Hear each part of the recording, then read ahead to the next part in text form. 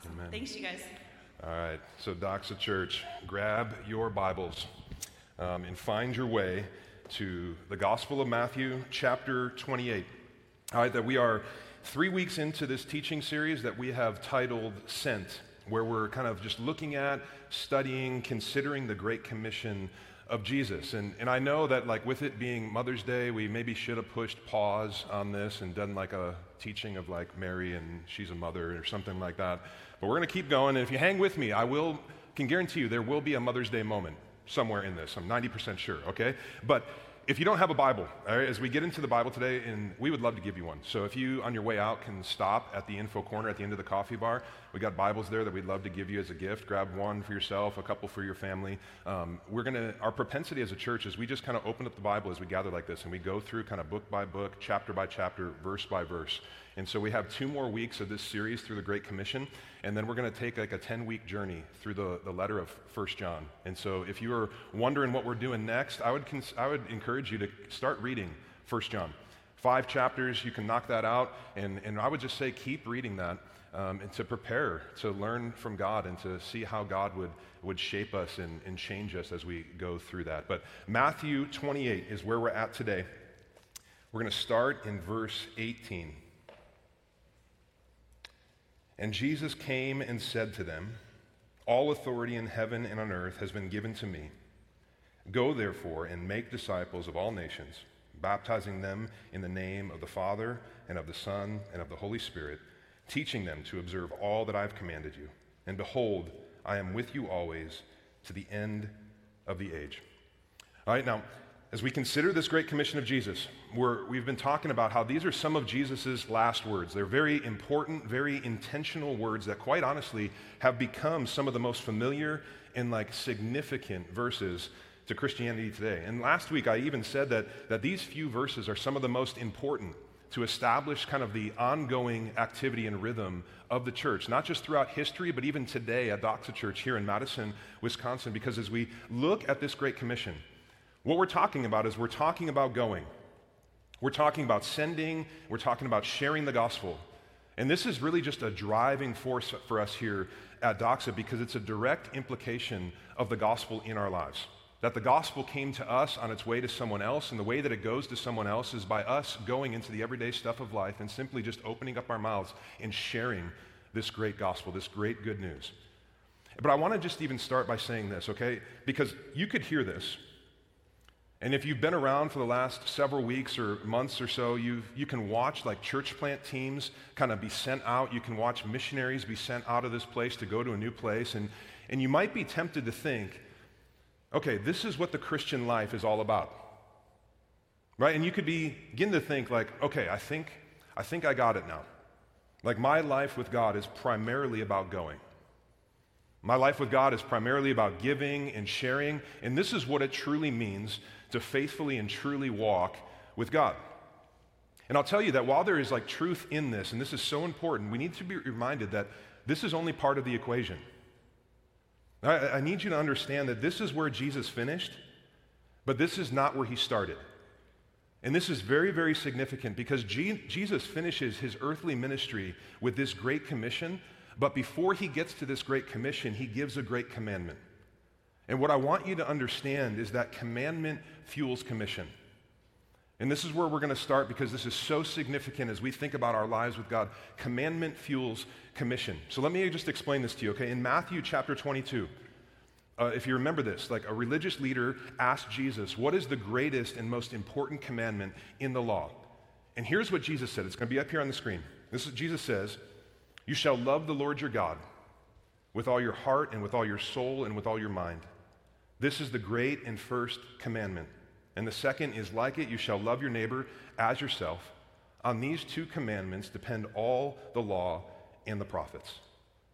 So the truth is that this commandment actually fuels the commission. And this commandment, all right, don't miss this. This commandment is really what drives every single Christian. This commandment is what drives every Jesus-loving, Bible-believing church. And this commandment is all about love. That in effect, what Jesus is saying is that when you seek to know God's love and to make it known, you're really released from every other obligation in the Word of God. If you look at the Apostle Paul, he says in Romans chapter 13, verse 8, that love is really the fulfillment of the law. And so, Doxa, it's love that is the inspiration and the driving force behind everything that Christians do and behind everything that we do as a church, including fulfilling this Great Commission. And if you look at the words of Jesus, like, he made no doubt what the most important thing is. He talks about the primacy of love. For example, John 13, again, it's up here on the screen. Jesus says, "A new commandment I give to you, that you love one another. Just as I have loved you, you also are to love one another. By this, all people will know that you are my disciples if you have love for one another." And John even stressed this same point, saying this in 1 John chapter 4. He says, "Beloved, let us love one another, for love is from God, and whoever loves has been born of God and knows God. Anyone who does not love does not know God, because God is love. In this, the love of God was made manifest among us, that God sent his only Son into the world so that we might live through him. In this is love, not that we have loved God, but that he loved us and sent his Son to be the propitiation for our sins. Beloved, if God so loved us, we also ought to love one another." And the Apostle Paul even went so far to say in 1 Corinthians 13 that without love, like, nothing else even really matters that we do. And so it's the great commandment to love God and to love others that fuels the great commission to go and to send and to share. That God's desire for us is that we would receive his love and then give it away, thus fulfilling the great commission. And so as we think about these two ideas, commandment and commission, the great commandment to love God and love others is really just a call to intimacy. And then the Great Commission to go and make disciples is really just a call to fruitfulness. And so, Doxa, the reason I start here today is because I want to reinforce the prime reality that we talk about all the time as we gather as a church, that intimacy with Jesus fuels fruitfulness for Jesus. It's this idea of withness that we keep talking about. And so if we get one thing right here at Doxa, it's that we would love God. If we get one thing right, that we would love God with all of our heart and our soul and our mind and our strength, because if we love God like that, this will result in our lives being more and more like Jesus, and the commandment and commission will overflow from us rather than being something that we have to discipline ourselves and white knuckle to try and make happen every day of our life. If we love God, it will naturally flow from us. So as we talk about this great commission to go and to give and to share, I need you to know that you cannot give what you don't have. Please understand this, that you can't go and give what you have not first received. And so before we go, we need to receive. And this truth landed on me many years ago as I was watching a National Geographic television show, okay? So I get into this, I get sucked into National Geographic, all this stuff. I was watching this thing years ago, and it was this remote tribe that was just impoverished. They were dying out. They didn't have food. And I remember there was a picture. It was a woman nursing her child. And this is not the Mother's Day moment, okay? But it works, okay? But it was a woman nursing her child, and the child was just screaming bloody murder. And it was just okay, what's going on here? And then all of a sudden the commentator came on and said, this woman hasn't eaten for over a month, and she's trying to feed her child, but her body is not producing any type of milk because she hasn't eaten, and this child is starving to death. And I remember in that moment, the Holy Spirit just was this is what you so often try and do. You try and give away when you're not receiving. You haven't been fed by the Word of God, and you're trying to teach the Word of God. You can't give what you don't have. And so in order for us to give and to fulfill this great commission, we first need to receive. And so it starts with Jesus. It starts with him loving us, and then that love fuels our obedience to go to others and give away what we have been given. And even when we watch the ways of Jesus, this is what he did with his disciples. That if you're familiar with the Gospels, that Jesus gathered his disciples to himself, and then he scattered them to the nations. And it was in that order. He gathered, and then he scattered. And so for us as a church family, if we truly want to seek to be obedient and fulfill the Great Commission, it needs to be out of the overflow of the love that we receive from Jesus, that we need to have personal rhythms and corporate rhythms of gathering with Jesus, experiencing his loves, hearing his words, receiving this love.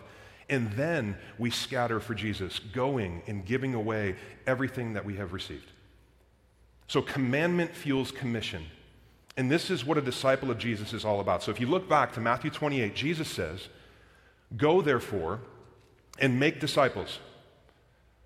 Make disciples. Doxa, following Jesus means making disciples. That following Jesus is not like first and foremost about having daily times in the Bible. It's not about just giving to the poor. It's not about your prayer life. But Jesus says, go and make disciples. And the standard definition of disciple is someone who just adheres to the teaching of another. And so when we talk about a disciple, it's a follower or a learner. And it refers to someone who takes up the ways of someone else. And the reality is, I don't know if you know this about your life, but we have always been involved in disciple making. Every single one of us. Not always in disciple making for Jesus, but I want you to know that we are all a disciple. The question you have to ask yourself is this, though. Who is it that you're following? And the reality is that we all have disciples. But again, the question is, who are you influencing? And in what direction? Because each one of us follows someone, and every one of us carries a significant influence over someone else. I want you to hear the way a guy named Mark Dever speaks about this idea of discipling and a disciple. In his book, Disciple Making, he says this, and I quote, "To be a human is to be a disciple. God didn't present Adam and Eve with a choice between discipleship and independence, but between following him and following Satan. We are all disciples. The only question is, of whom?" And this would be a great conversation for you guys to have in your connection groups this week. Who is it that we're actually following? How are we influencing others? So a disciple of Jesus at the foundation is someone who loves God and loves people. And this is what God is seeking to produce through our obedience, through the Great Commission. To come alongside the work of the Holy Spirit in our lives to reproduce people who love God and love people just like Jesus. And so if the goal is this, if this is the goal with this commission, and this is what it's all about, here's the big question we have to ask. How do we actually make disciples? Like if this is what Jesus says, he says in his final words, go and make disciples. And this is like a really important thing. Like, how do we actually do this? And here's what I love. Guys, we don't have to dream up a innovative strategy. We don't have to come up with our own ways, but all we have to do is just open up the Bible and actually just listen to what Jesus says here. And Jesus helps us right in these verses that we're considering, how we make disciples. So look back to Matthew 28 again. Go therefore and make disciples of all nations, baptizing them in the name of the Father and of the Son and of the Holy Spirit, teaching them to observe all that I've commanded you. And behold, I am with you always to the end of the age. And so what is involved in making disciples? I want to give you 4 non-negotiable facets to consider today, which if we live these things out, this will result in God being glorified and people being helped. But at the core minimum, here's what disciple making involves. It's sharing the word, showing the word, teaching the word, and serving the world. All right, so first, sharing the word. And this is absolutely foundational to making disciples. And here's what I mean by sharing the word. That we speak the gospel as we live according to the gospel. And I want you to know it's the gospel that Jesus came to announce. That when we look at Jesus as he walked on earth doing ministry, we see him saying a lot of different things. But if we look at the way that he started his ministry, we learn what it was that he was ultimately about. If you look at Mark chapter 1, it's going to come up here on the screen. This is Jesus' inaugural address. This is him coming in and starting his ministry and saying, this is actually what I'm all about. Jesus came into Galilee proclaiming the gospel of God and saying, the time is fulfilled and the kingdom of God is at hand. Repent and believe in the gospel. So Jesus came sharing the word, sharing this gospel, this good news. And so as we go and make disciples, we do it just like our Jesus. And it always starts with the gospel. It starts with sharing the gospel, that we speak about the gospel as we live according to the gospel, just like Jesus. And the gospel, as we talk about all the time, is the thing that we need above everything. And if you're newer to Christianity, newer to the Bible, the gospel is the news of the good news. And this gospel needs to be spoken and shared. And I really need you to understand the significance of this. Because some of you, you've grown up in the church, You know a lot, you've heard a lot, and you've heard the words attributed to a man named St. Francis of Assisi. We're not sure if he said this, but it's attributed to him a lot of times. But he said, share the gospel at all times, and if necessary, use words. You've heard that. Share the gospel at all times, and if necessary, use words. And this is like a nice saying that really just emphasizes the importance of loving people as Jesus loves. But the problem with this is that no one will come to know Jesus. No one will find forgiveness of sin, become a disciple, and find eternal life and joy through you being nice to them. Do you know that? The gospel is good news that needs to be shared and needs to be spoken. And the gospel is this, is that Jesus Christ is God. And he lived without sin. He died on a cross for your sin, and he rose to death to conquer Satan, sin, death, hell, and the wrath of God. And the truth is that we all have sin in our lives that separates us from God. And there's nothing that any of us can do to fix that problem, to remedy that problem. And you can spend your entire life trying religion and trying spirituality and trying morality and trying philanthropy. You can do so many different things, but all of those things, they might make you look better to people around you, but it doesn't affect anything about your standing with God. It doesn't affect anything about the sin issue in your life, because it's only Jesus, God our Savior, who can fix our sin problem. And the gospel is that Jesus is the way and the truth and the life, and unless you repent of your sin, meaning you turn from your sin and you trust in Jesus, you do not have eternal life with God. And this is a truth that cannot be shown by holding a door open for someone. This is a truth that cannot be shown by being generous and giving away your money. That I can't show you this by any good, nice, philanthropic, justice-oriented thing that I can do, because no one will come to know Jesus and see what Jesus does by any of those actions. That to understand who Jesus is and what Jesus has done, it takes verbal explanation. That someone has to articulate this gospel. Someone needs to share it and make disciples. And the reason I mention this is because with many Christians, right, we just want to do the good thing and the nice thing instead of saying the hard thing. And I'll tell you, the gospel is in fact hard because it confronts all of us. And it shows every single one of us that we aren't as good as we think we are and that we actually need help. And people don't like to hear this. And people get mad. The gospel is in fact hard, but this is what must happen. We have to share the gospel because this is how people come to know Jesus and come to find Jesus and find eternal life. This is what Jesus was all about. This is what Jesus did, and this is what he commissioned us to do. And so we go and we share the word. But let me say this. I know even as I talk about this gospel, there are people here today that you're not trusting in Jesus, you're not following Jesus, you're not putting your faith in this gospel. And if you're here and that's you, I want to just tell you, I love that you're here because it wasn't that many years ago that I was in that exact same spot. And so I love that you're here. I'm honored to teach you the Bible and to share this gospel with you. But I love you enough to tell you the hard truth that apart from Jesus, there is only condemnation for your sin ahead of you. And so I'm just going to plead with you this morning. Lay down your rebellion. Lay down your pride. Just lay it all down and simply embrace the gospel that Jesus Christ, the Son of God, the righteous one, he died for your sins, and he is the only way. He rose for your salvation. It's the only way.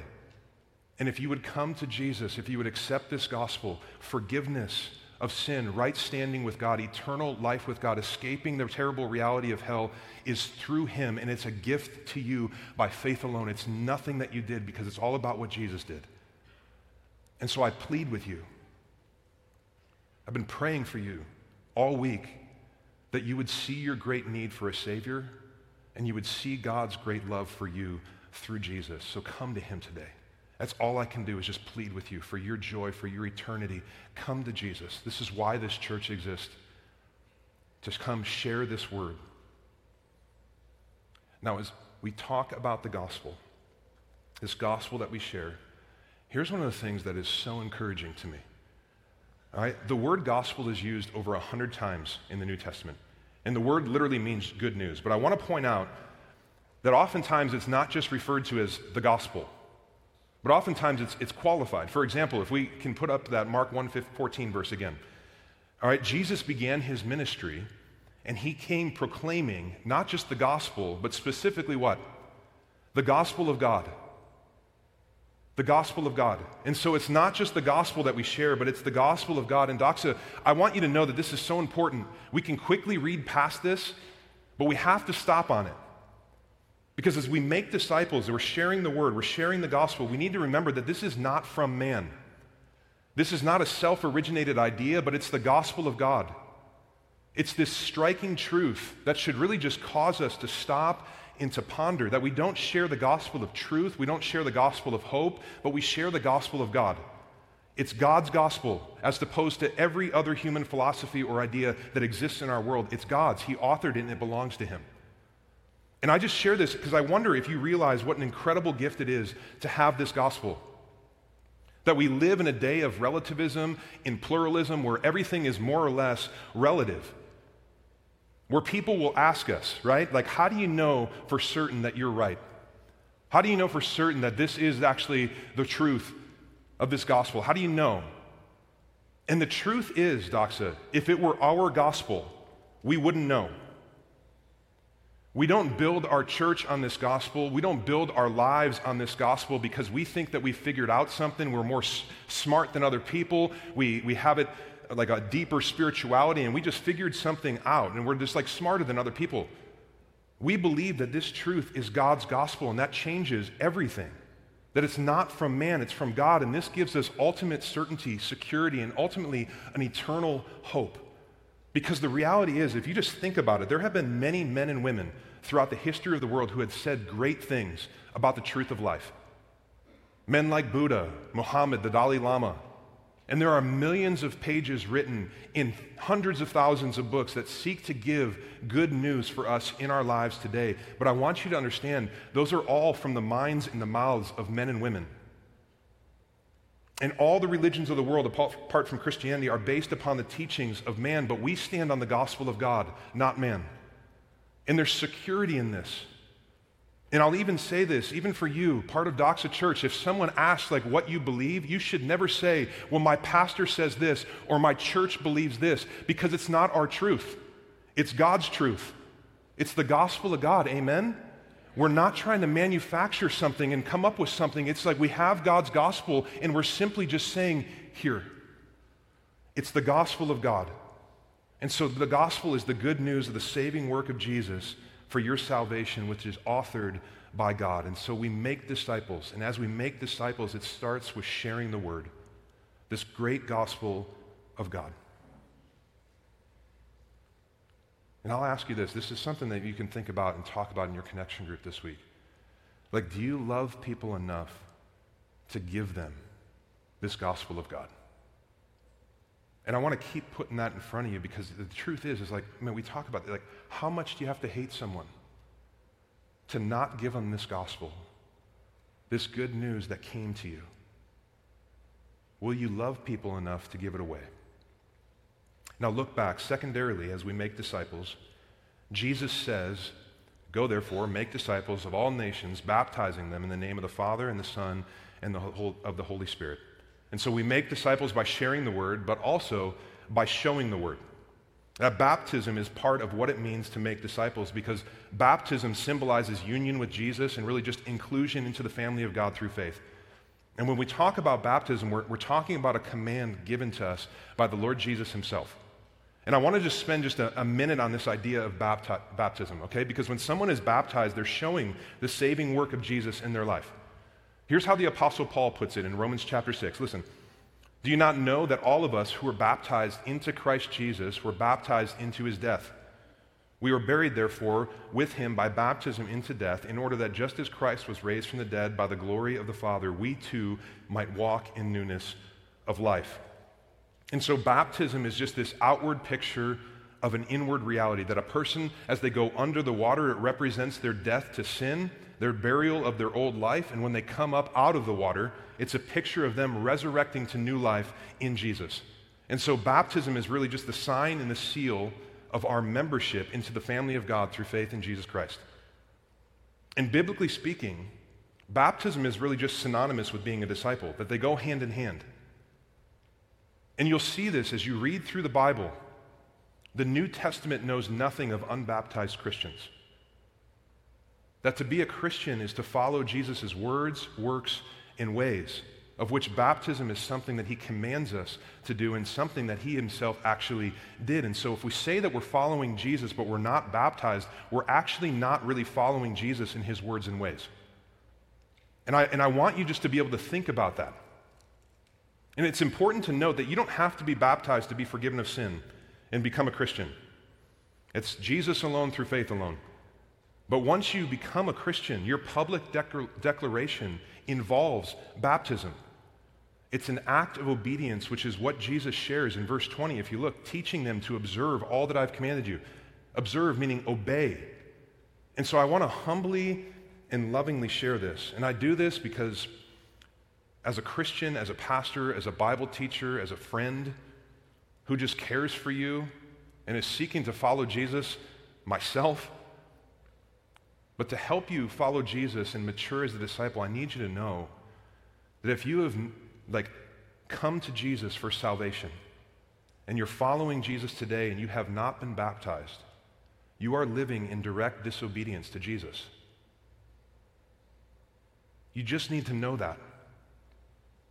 And this is really, really significant. There's a man named John MacArthur. He says it like this, and I think this is true. Listen, he says, the person who is unwilling to be baptized is at best a disobedient believer. If they are unwilling to comply with this simple act of obedience in the presence of other fellow Christians, they will hardly be willing to stand for Christ before the unbelieving world. And while this disobedience will not affect your eternal salvation, I want you to understand it will affect your present intimacy and your joy. Because when we're walking in disobedience, what we do is we stifle the Spirit's movement in our lives. And this is what the Apostle Paul shares in Ephesians chapter 4, that disobedience and sin in our lives, even after coming to Jesus in faith, it affects and it hinders our relationship with God. And it's not that we lose our salvation, because God doesn't lose Christians, but it impacts our intimacy with him. And so if you're following Jesus and you haven't been baptized, let me just say, for your joy, for your intimacy, for your sanctification, you need to get baptized. That baptism is not an optional extra for followers of Jesus. And we would love to help you take a step of obedience. You can go to our website, you can go to the info corner at the end of the coffee bar, and we would love to help you actually take steps of obedience in following Jesus in this. And so as it relates to making disciples, Jesus says it's about teaching them to obey all that he commands us. And that's to say that making disciples is more than just helping people to meet Jesus and find salvation. This is where it starts, but it's then that we walk through life together as a family of God, and we model for one another how to follow Jesus, and we teach them what Jesus says, and we live in light of that, which baptism is something that Jesus mentions here. But this all leads to the third aspect of making disciples, and it's this: it's to teach the word. That as we do life with one another, we teach one another. We teach one another how to pray, how to study God's word, how to grow in Christ, how to share the gospel, how to love people, how to lead people, and the list goes on. We teach each other how to do this. And so disciple making and making disciples is not just like, okay, hey, I have Christian friends, we hang out, we work out, we get coffee together. It can be that, but it must involve intentionality with teaching each other how to follow Jesus and live our lives for the glory of God and the good of others. So when Jesus says in verse 20, if you look back, teaching them to observe all that I've commanded you, here's what this means. All right, as followers of Jesus who are making disciples, Jesus' teaching ministry is to be our teaching ministry. This should mark our lives as Christians. That we don't just receive God's word, but we reproduce God's word by teaching other people. And if you think about your walk with Jesus, you heard the gospel from someone else. You've grown in the gospel and maturity from someone else. I think about that with me. And for you moms, again, this is not the Mother's Day moment, but I even think about my mom. How she taught me to be generous. How she taught me to trust God. How she taught me what it looks like to lay down your life and to serve. She taught me these things. And we need to be taught, and we need to teach others. And I wonder if you know the gift of this book that is in your hand right now. Right? This is a book that God wrote. That every word of Scripture is breathed out by God, and it's profitable to us. And this truth literally just informs our understanding of Jesus' commission to teach.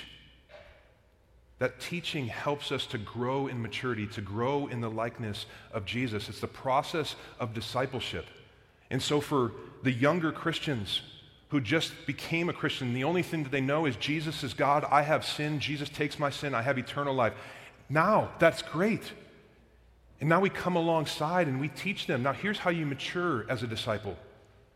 And for those who have been walking with Jesus longer than I've been alive, we still lock arms together and we have deeper studies through this word and seeing how do we learn more and grow and more because we never outpace and we never grow past the gospel, that the gospel continues to strengthen us and inform us and guide us till the day that we die.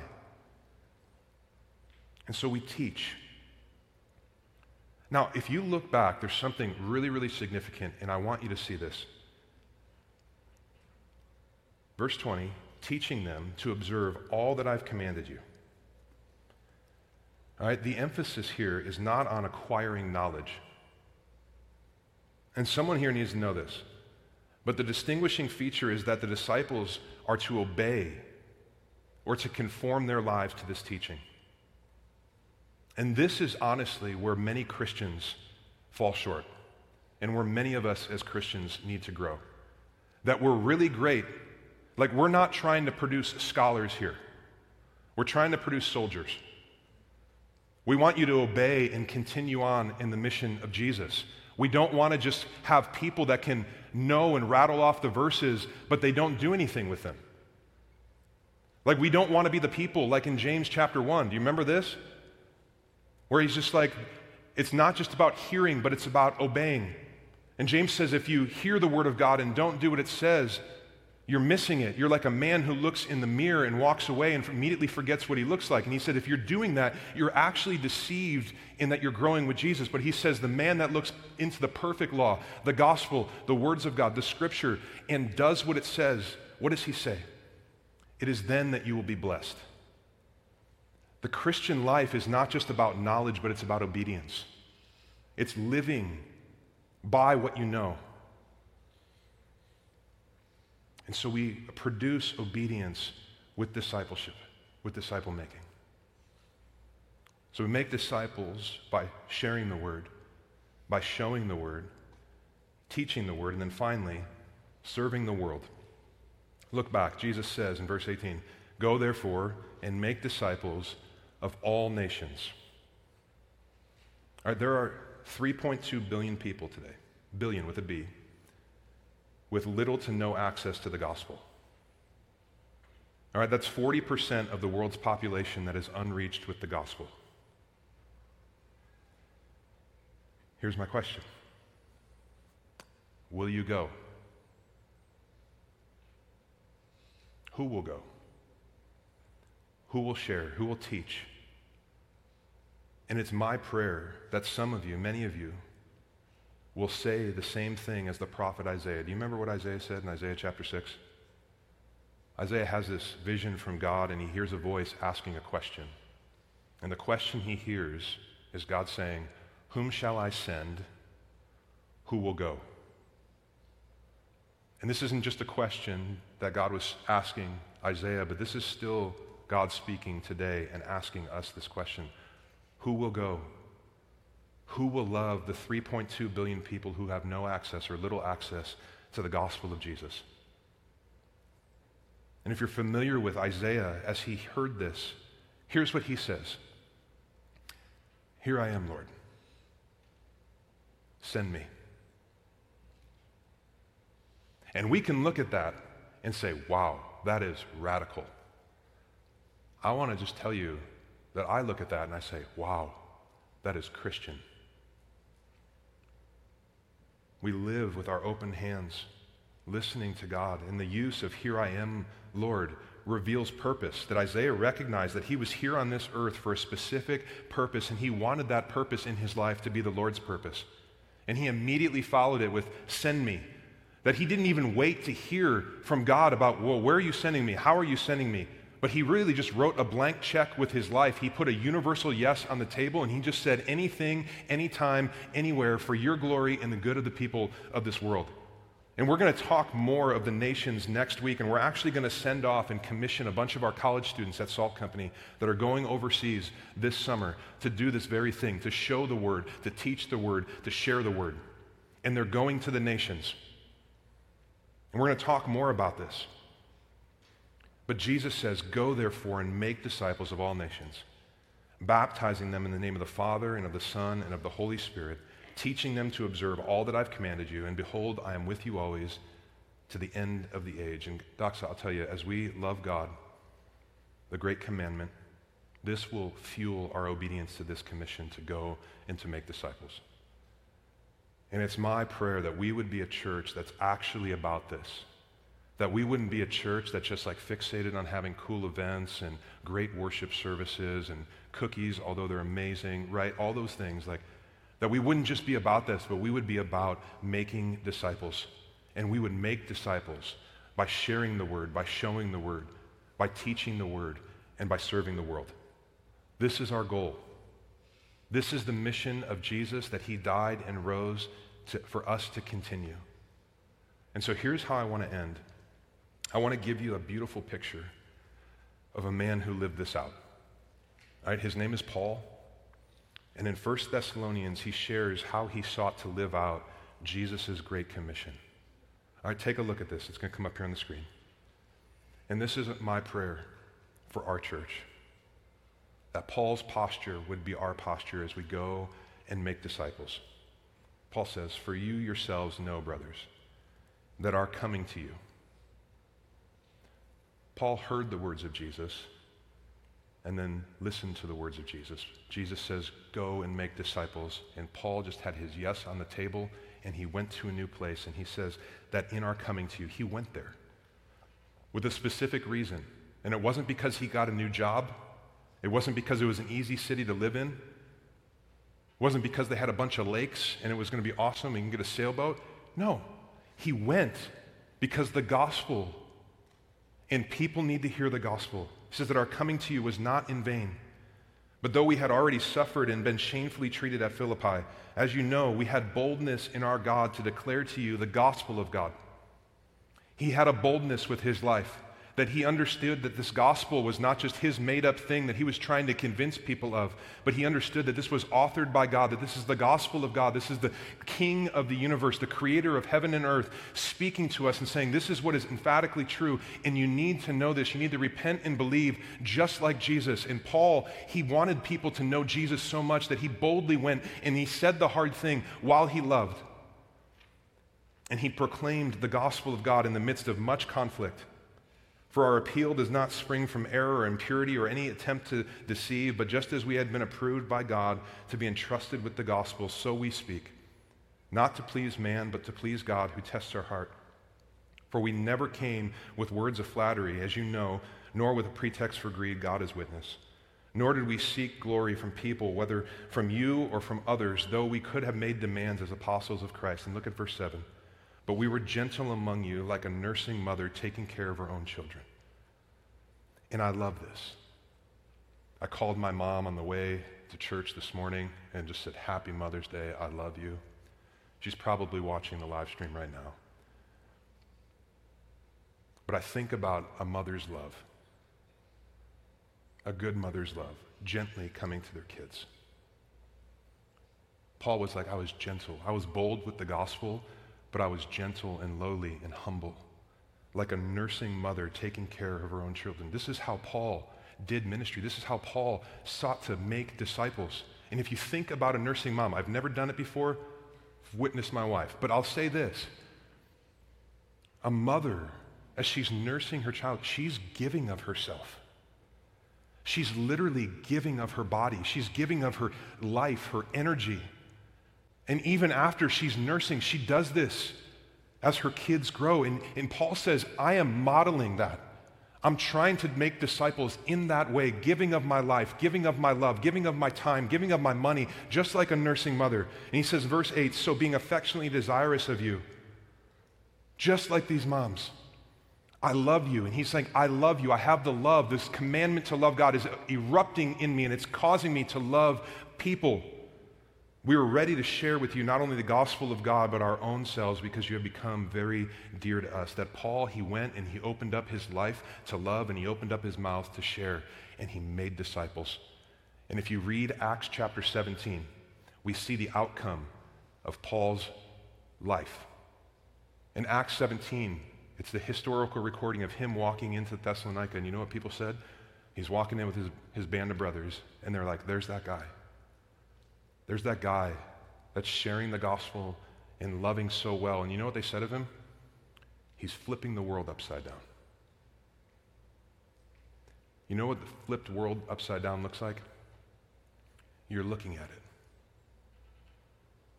People came to me, opened up their life to love, opened up their mouth to share the gospel, and God totally flipped my world upside down, saved me, forgave me of sin, made me new. And that's all of our stories, and this is what our church needs to be about. Go and make disciples. Let me pray.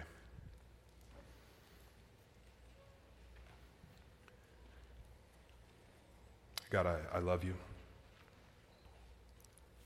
And even as I think about making disciples, and even as I say that the gospel came to us on its way to someone else, God, I even just thank you for Andy right now. This friend that you gave me that came into my life and loved me enough to tell me the gospel, to teach me about Jesus, to show me what it looks like to be a man of God.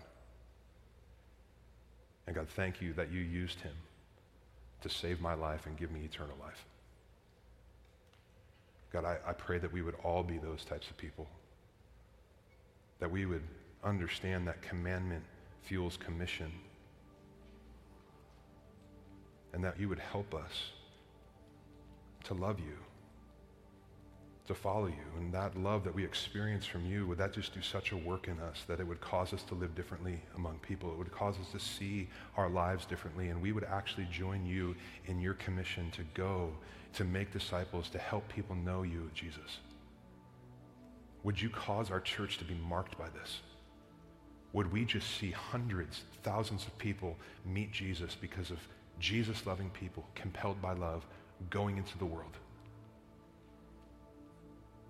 Let that be our story. In Jesus' name, amen.